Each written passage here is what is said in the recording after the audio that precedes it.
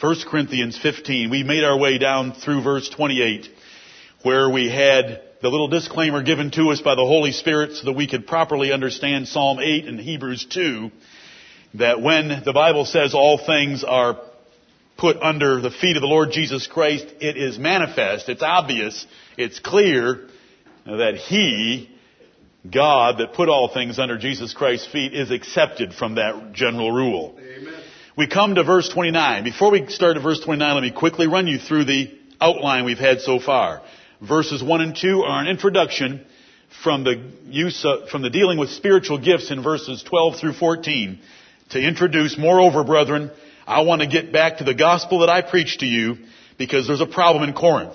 Then verses 8 through 10 was the history of the Lord Jesus Christ that was confirmed by many witnesses that He had indeed risen from the dead. Verses 11 and 12 stated the heresy, that there were teachers that had been allowed in the church at Corinth that were teaching that there is no resurrection of the dead. Then verses 13 down through 28, or we can say verses 13 through 23, we're dealing with the salvation aspects of such a heresy, that it ruins the doctrine of salvation. And then verses 24 through 28 deal with end things, or end times, or eschatology, and how it also is stating the inevitable that death is to be destroyed by the Lord Jesus Christ. Verses 29 through 35 are the practical arguments that the apostle raises to prove that there was indeed a resurrection, or their entire religious practice was going to be overthrown. And there's two of these.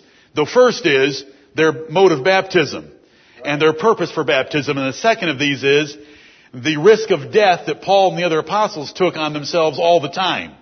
So there's two practical arguments here that Paul lays on the church at Corinth, along with the prophetic arguments, along with the salvation arguments, along with the historical arguments, and he's going to get to how to answer the skeptics in the second half. But at verse 29, argument number 1 of a practical sort against there being no resurrection.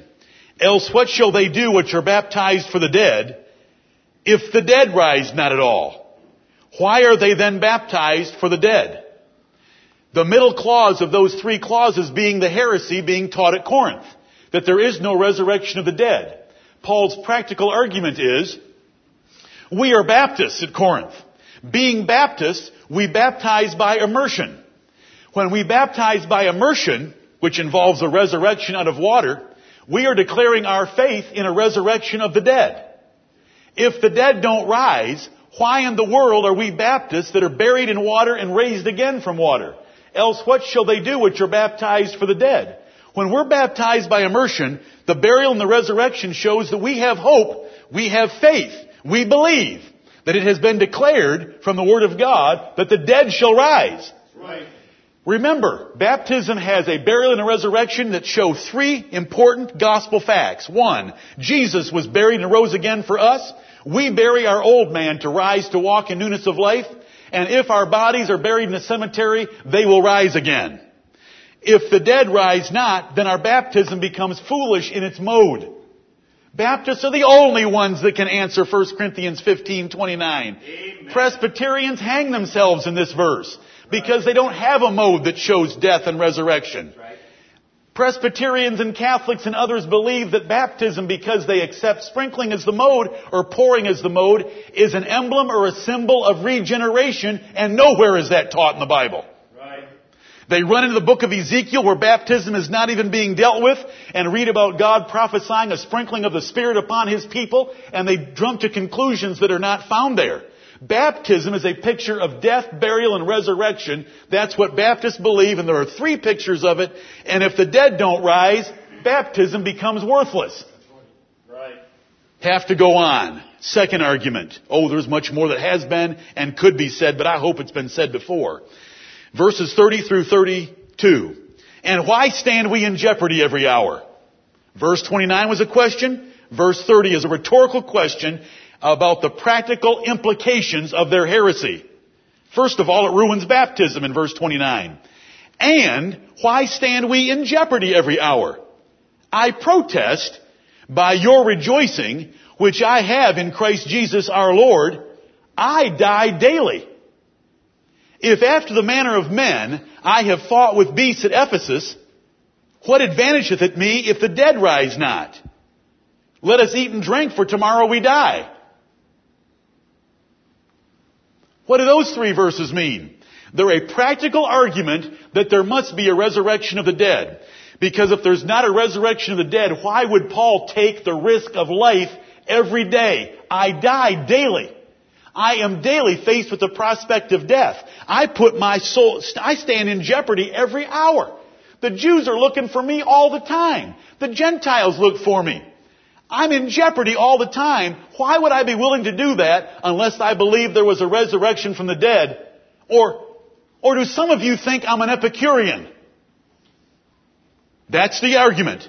Right. That 32nd verse is, if after the manner of men, he is taking a little side part of this argument and saying, are you trying to say that I might be an Epicurean? That the reason I'm taking all this jeopardy and I'm putting my life at risk every day is because the way I look at life is eat, drink, and be merry? Like those that fight animals in the Colosseum at Ephesus? The answer to that question is no. We know Paul wasn't an Epicurean. Paul was willing to stand in jeopardy every hour, and Paul faced death daily because he did believe in the resurrection. Notice again in verse 32, the middle clause is, if the dead rise not. He's arguing from the false doctrine being taught at Corinth. If the dead rise not, and I put myself at risk like the men at Ephesus, I must be an Epicurean. But you all know I'm not an Epicurean. Therefore, there must be a resurrection of the dead, or your apostle would not be facing jeopardy every hour and death every day. I hope that's sufficient for the time being, because that's his argument. Two practical arguments. Number one, if the dead don't rise, baptism is stupid. If the dead don't rise, I'm stupid. Because I'm putting my life at risk every day. In fact, I'm in jeopardy every hour. I must be like those men that fight beasts at Ephesus with no regard for the future. Eat, drink, and be merry, for tomorrow we die. Because gladiators that had to go into the Colosseum, hey, today might be the last day. Give me the best wine you've got and the best food you've got. And we know Paul wasn't that. Amen. Do you know how you can live your life out and burn yourself out and take jeopardy every hour and be willing to die every day? Because you know there's a whole lot better life coming. As soon as you can die, the sooner you can get to the next life. Those are the two practical arguments. Verse 33, be not deceived, you Corinthians. Be not deceived. Evil communications corrupt good manners. They change your lifestyle if you don't keep your doctrine right. We quote this verse all the time, but I want you to know exactly where it falls. It falls upon a church that was letting teachers teach in that church things that were not true. And that's what it means by evil communications. You allowing teachers to teach that there is no resurrection of the dead, that is an evil doctrine. You shouldn't allow that kind of communication to go on in your church, and don't be deceived about it. It's going to corrupt your good manners. It will eventually affect the doctrine of baptism, and it will eventually affect how you live for the Lord. Because the doctrine of baptism is based on the resurrection of the dead, and the way that I live for the Lord, facing jeopardy every hour, is based on the resurrection of the dead. If you keep corrupting that doctrine, if you keep allowing evil communications about that doctrine, it'll corrupt your good manners. We use it for friends. We use it for communication, but it applied to a church. The church at Corinth had allowed teachers to teach things in that church that were not true about the resurrection of the dead, and it was corrupting their good manners. They were going to lose their salvation. They were going to lose the salvation of those in the church cemetery. They were going to lose the future prospect of the Lord Jesus Christ defeating death as the last enemy. They were going to lose the purpose for baptism. They were going to lose the purpose for Paul living the way he did. That's what it means. Evil communications, false doctrine corrupts good lifestyle. Right. The truer the doctrine, the better the lifestyle, when that true doctrine is believed and laid hold of and held fast every day of a person's life. Verse 34, he continues his rebuke of this church. Awake to righteousness and sin not, for some have not the knowledge of God. I speak this to your shame. 33 and 34 are a rebuke of the church. Don't you be deceived. What you've allowed in the church is corrupting the good manners of your church. Awake to righteousness. Wake up, you folks. This epistle was read to them. Can you imagine the ones that sat in that church and preached that there was no resurrection of the dead? I like the feeling that I can imagine. Right. I like it. Awake to righteousness. Church, wake up. Sin not. That is a sin to deny the resurrection of the dead and to deny the resurrection of the Lord Jesus Christ. For some have not the knowledge of God. It is pitiful that your church is so weak that there are people that would actually believe this tripe. Right. I speak this to your shame. And he rebuked them. You can feel it. I hope you can feel it and you can hear it. As some man stood up there and read this epistle of that church. I hope that there were some people looking down the aisle at so-and-so who'd been saying there was no resurrection of the dead. I hope they threw them out of the church as soon as the epistle had its amen at the end. Or they repented. I hope they ran forward screaming and howling. I had never thought of all these arguments that way. We can't deny the resurrection of the dead. Okay. He's given you the history. He's given you what it means about salvation. He's given you what it means about future things. He's given you some practical arguments and he's rebuked the church. Now there's a skeptic. They're always there. Right. Up goes the hand. This is what it sounds like. This is a foolish and unlearned question, and you never have to answer these people. Right. But Paul answered them once, because the Bible says, answer a fool according to his folly, lest he be wise in his own conceit. Well, Brother Paul, if you're right in those arguments that you've just laid out, what kind of a body do we get in the resurrection? Making fun of the doctrine of the Lord Jesus Christ. Do you want to hear it put another way? Jesus, since you believe in the resurrection, there was a woman that married 7 brothers. Whose wife is she going to be in the resurrection? Right. Let me paraphrase in Crosby's modern version. You idiots. If you'd ever read the Bible, you know that they don't marry in heaven. Right. So why would you ask me such a stupid question? And if you want to know that there is a resurrection of the dead, why don't you read your own scriptures where it says, to Moses, I am the God of Abraham. Amen. He is not the God of the dead. He's the God of the living. Amen. If God would use a present tense verb, I am, when he's speaking to Moses 400 years after Abraham, I am the God of Abraham, then Abraham must have been alive someplace. Right. You precious Sadducees. I'm sorry that that's a corruption, but I wanted you to get the sense of the words. And the Bible doesn't tell me how to give you the sense. That's just a different method. It just says, give you the sense of the words. That's how Jesus responded, and this is how Paul responded. And I like this one too. You can tell I like the woman with 7 husbands. Right. Yeah. Whose wife will she be? Listen, whenever you meet somebody that asks a question like that, walk away and shake off the dust of your feet and wipe your feet. They don't deserve an answer. Let them wrestle with the first 10 verses. Let them wrestle with the 500 witnesses, the great part of which were still alive. Let them buy a ticket across the Mediterranean Sea and get themselves into Judea and meet the eyewitnesses that saw the Lord Jesus Christ instead of their stupid questions. The Bible repeats it over and over and over again. Foolish and unlearned questions avoid, knowing that they gender strife. That's right. They don't deserve an answer. They're not worthy of the truth. They're not looking for the truth. They just want to argue and fight. Do you think this person is looking for the truth? What kind of body do they come with? What does Paul call this person that asks the question? Have you read the chapter? Verse 35, some man will say, how are the dead raised up? And with what body do they come?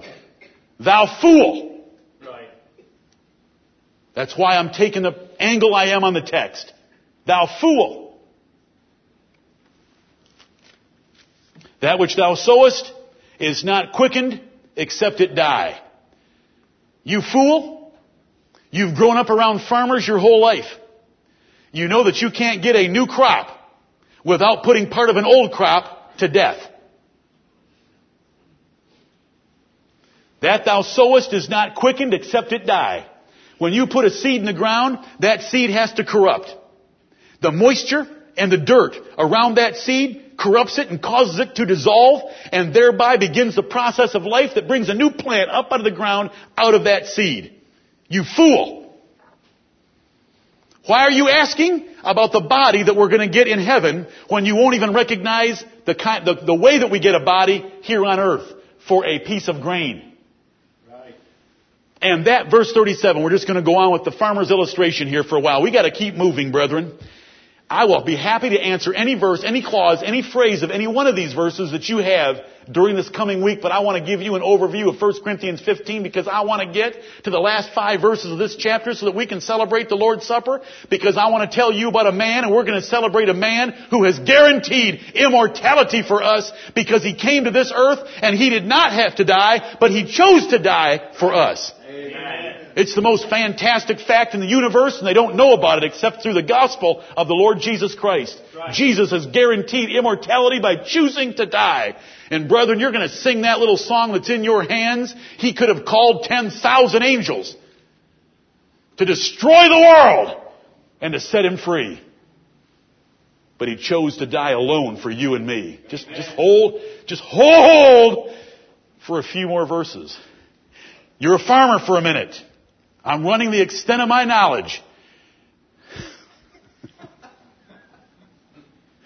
If we were all farmers, we'd know this. You poor accountants getting your CPAs, you probably never planted a thing in your life, just like me. My dad made me pick them, but he did the planting.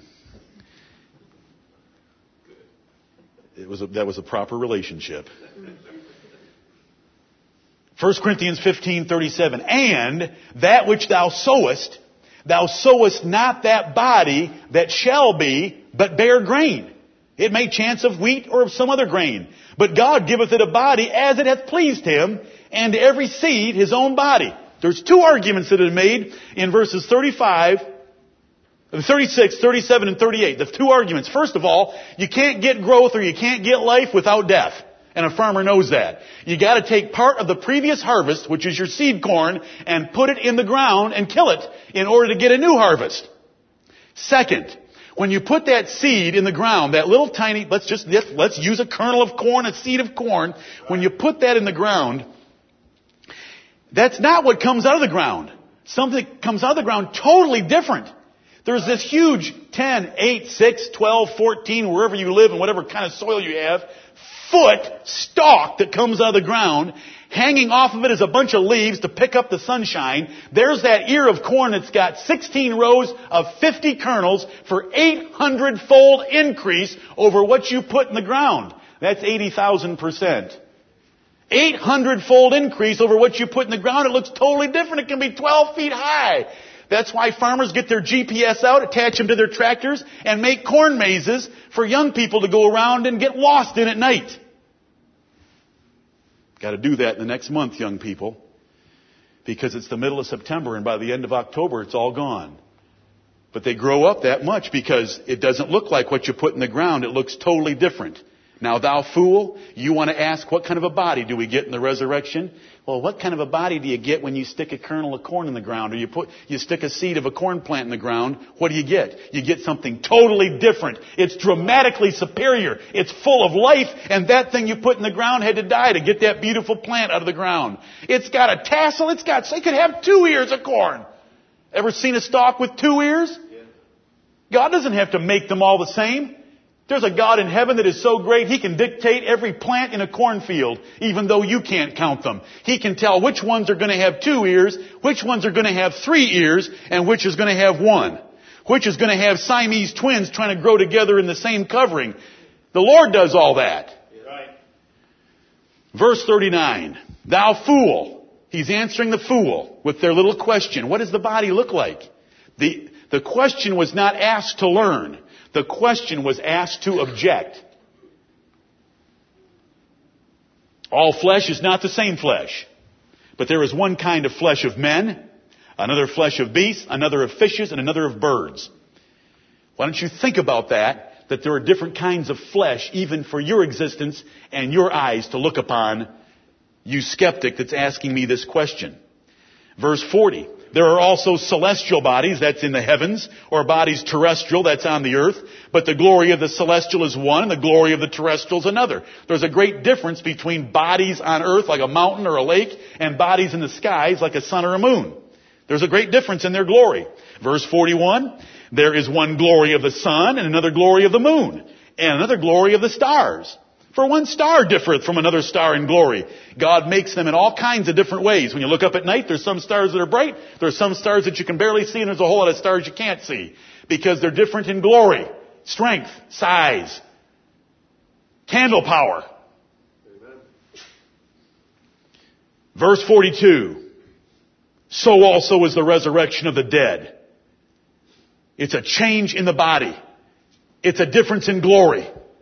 It's like the difference between stars. It's like the difference between the sun and the moon. The moon's blue cheese and the sun just shines off it. Whatever you think the moon's made out of. One's just a reflective body. The other one's a ball of fire. They're different in glory. God made them different. Right. There's difference in between animals. There's ugly little sloths that hang in the jungles of South America. And then there's lions. You know, they differ in glory. Then there's fish and there's birds. And we zoologically break down these categories of creatures ourselves. And Paul was already telling us about it 2,000 years ago. To get across the point that there is a great difference in bodies, even the ones that we can witness. Right. So also is the resurrection of the dead. He is not teaching here that there are different rewards in heaven for the good boys versus the bad boys. The good Christians versus the bad Christians. I don't even like to use that expression because we all ought to be holy Christians. That is not his point because that is not the subject of 1 Corinthians 15. The subject of 1 Corinthians 15 is what kind of a body am I going to have after I get rid of this body? It's going to be as different as the differences in bodies that you witness in the creation. So also is the resurrection of the dead. It is sown in corruption. It is raised in incorruption. What we put in the ground at a cemetery, at a funeral, is corrupting. It's dying, it's rotting, it's stinking, it's decaying, it's horrible. It's corrupting. As soon as the spirit leaves the body that provides its animation and its life, the blood stops flowing, which is the life of the flesh is in the blood. The reason you have capillaries and arteries that carry blood to every part of your body is because God told us the life of the flesh is in the blood.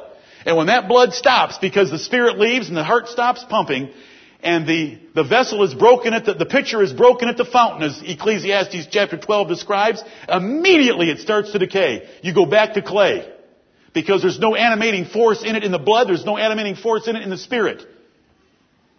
So also is the resurrection of the dead. It is sown in corruption. We put a corrupting body in the ground, the one that comes out. Now listen, you better be content with what the apostle gives us here. If you're not content, then you're like the skeptics. Right. Because you want to know more information than God chooses to give us. But He gives us plenty. I know I'm corrupting. I hate it. I could give you 40 different measures by which I'm corrupting. Standing at a blue line on that beautiful black track over here at the junior high school or the middle school on Holland Road and looking down and seeing 100M, pulling my stopwatch out and hitting start and seeing how fast I can get to the finish line, it tells me that I'm corrupting. Because in high school it was a pleasure. At 52, it's a burden. And 100 different measures, and we all know that. I'm talking about a 100-meter sprint. Listen, I don't know if the guy in high school could have lugged all that I have to lug to the finish line. But that's because we're corrupting. It's sown in corruption, but it comes up in incorruption. We're rotting all the time. My skin's peeling off. Your skin is peeling off. You're replacing your skin. Your eyesight's corrupting. Your hearing's corrupting. This is what the Lord wants us to know about it. Right. So is also the resurrection of the dead. It's sown in corruption, it raised in incorruption. When it comes up, it never decays. Never decays. So learn that about the new body. Verse 43, it is sown in dishonor. It is raised in glory. What we put in the ground is really pitiful most times. We're talking about an ordinary death, not an accidental death. And ordinary death, by the time a person reaches ordinary death, their powers and their faculties are so dishonorable because they've decayed. They're so weak. They're so pitiful. They don't look like they did when they were 20 years old. They don't look like they did at 14 when they reached the highest point of human growth hormone being triggered by their pituitary gland. They don't look like they did at 19 when they had the highest level of testosterone they're ever going to have. They change. They're dishonorable. It's pitiful. It's not glorious. It's actually unpleasant. It's actually ugly. No one needs to be offended that the body you're going to put in the ground is going to be ugly, because we need to read the rest of this particular part of the verse. It's sown in dishonor. It is raised in glory. Amen. And this text tells me that God knows the difference in glory of the sun and the glory of the moon, and He knows the difference in glory of the different stars. And if He says we get to put something ugly in the ground, but it's raised in glory, then it's going to be beautiful. Right. And that's where we're content with that. It's honorable. It's glorious. It's incorruptible. It is sown in weakness. It's raised in power. What you can't do when you get old, you're going to be able to do when you're resurrected in a new body in heaven. It's raised in power. It's sown a natural body. It is raised a spiritual body. This is a natural body. It has flesh and blood. It is limited to space. It can't go through walls. It's contained here. It's a function of time. It's limited. It's very limited. You put a clothespin in my nose and this body ends. That's what the Bible says. Man's breath is in his nostrils. Right. But it's raised a spiritual body. And for the skeptics, or for anybody that's sincere, what in the world? There is a natural body and there is a spiritual body. And if that isn't good enough for you, you have a problem with God. Right. There is a spiritual body that is glorious, that is strong, that doesn't corrupt, and it has immortality. And it's one that's waiting for us in heaven. It's our tabernacle from heaven that we get to put on. And so it is written, the first man, Adam, was made a living soul. God breathed into Adam's nostrils the breath of life, and he became a living soul with his natural body. The last Adam was made a quickening spirit. The Lord Jesus Christ is able to give life by the Spirit of His mouth. Howbeit that was not first which is spiritual, but that which is natural. And afterward that which is spiritual, just the order of time. First comes the natural, then the spiritual. Adam came first, Jesus came second, we get our natural body first, then we get our spiritual body. The first man is of the earth, earthy, Adam, and your physical body. The second man is the Lord from heaven, the second Adam, the Lord Jesus Christ. As is the earthy, like Adam, such are they also that are earthy, you and me. And as is the heavenly, such are they also that are heavenly. What you and I will be like when we're in heaven with the Lord Jesus Christ. We shall be like Him, for we shall see Him as He is. 1 John chapter 3. Verse 49, and as we have borne the image of the earthy, which we're doing right now, we shall also bear the image of the heavenly. The Lord Jesus Christ, when He appeared to John, had a pretty glorious body, wouldn't you say? Were His feet burning like brass? Were His eyes like a flame of fire? Did He have a golden girdle around His middle? Was He clothed in white linen? Did He have hair as white as snow? Was He glorious? Amen. We're going to be like Him. We're going to bear the image of the heavenly. We've bore the image of earthly Adam. We're going to bear the image of our heavenly Lord Jesus Christ. This is what the Bible's teaching us. We shall also bear that image. Now let's get some rules down about heaven. Verse 50. Now this I say, brethren, that flesh and blood cannot inherit the kingdom of God. You can't get in the pearly gates, as they call them, in what you're wearing right now. And I don't mean your clothes. I mean your skin, your flesh, and your bone, and your blood. Can't get in that way. Flesh and blood cannot inherit the kingdom of God. It stinks. It's dishonorable. It's ugly. It's amazing. We get these Miss Universes and Mr. Universes, and we look at them and say, wow, look at how beautiful. No! The Bible says we're not good enough to get in. Because we've got to be made glorious. We've got to be made incorruptible. We've got to be given some honor. We've got to be given some strength. Flesh and blood don't inherit the kingdom of God. Neither doth corruption inherit incorruption. You can't put something corruptible that's dying in a place where there is no death. I hope you're getting it. Behold, it's simple enough. I show you a mystery. This is a mystery because it's not in your anatomy textbooks. This is a mystery because it's not in your biology textbooks. This is a mystery because it ain't in any textbook except the Bible. Behold, I show you a mystery. If flesh and blood cannot inherit the kingdom of God, then what are we going to do? We're going to be changed. Behold, I show you a mystery. We shall not all sleep, but we shall all be changed.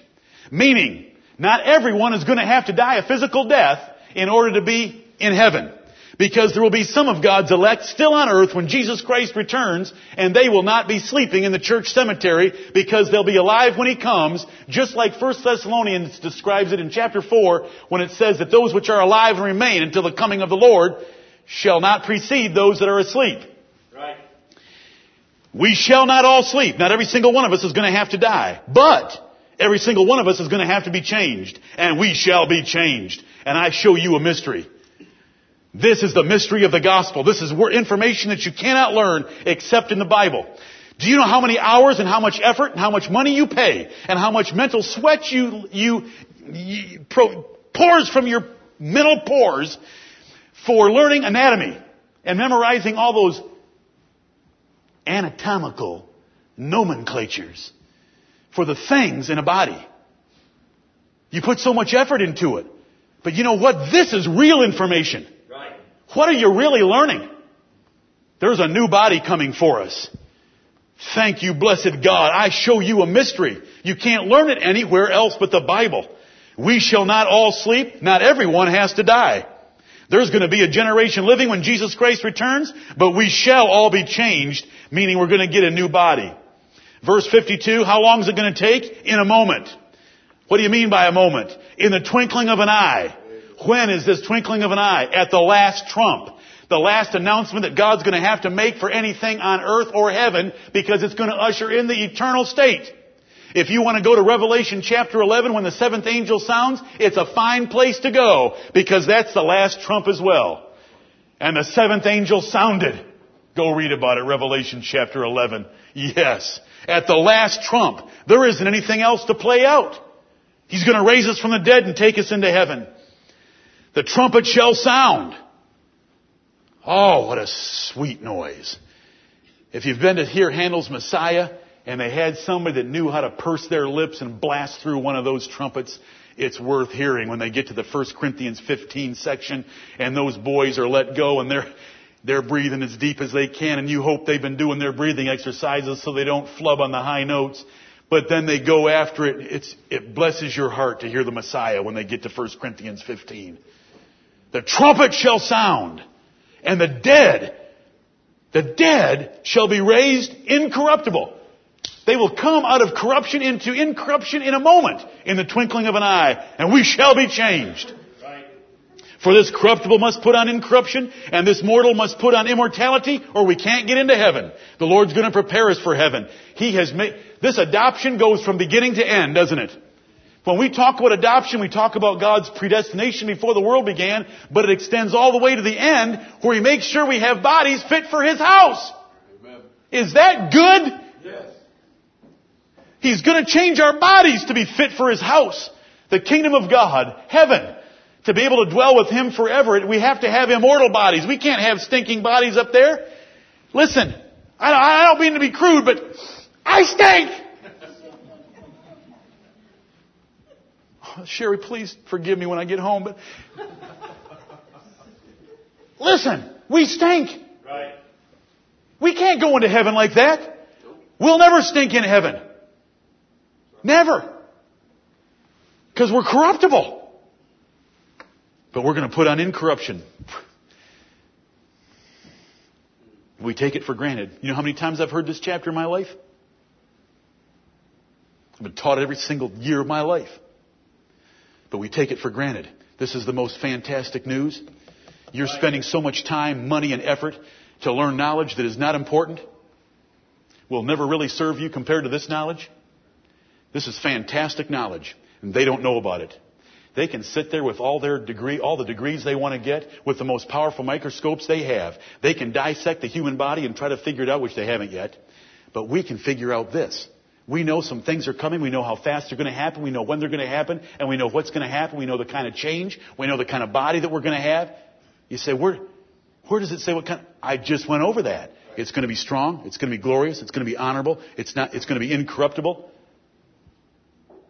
Verse 53, for this corruptible must put on incorruption, and this mortal must put on immortality, for us to get into heaven.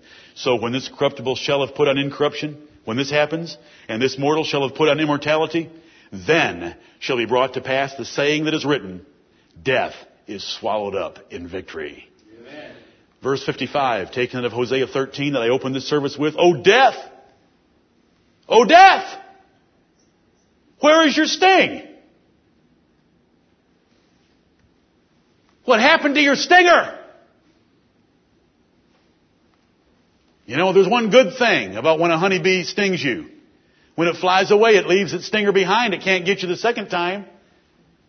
Now, it's not fun looking down at that little stinger that's got a little ball in the end doing this, squeezing poison into you, but at least it can't sting you again. What does that have to do with this? I'm not sure, but I thought I'd try. There is no sting left in death. Right. O death, where is thy sting? It's taken away. O grave, where is thy victory? The grave swallows up everything we know. Right. Shane, I was talking, where is Shane? Raise your hand, Shane. Oh, there you are. Shane, thank you.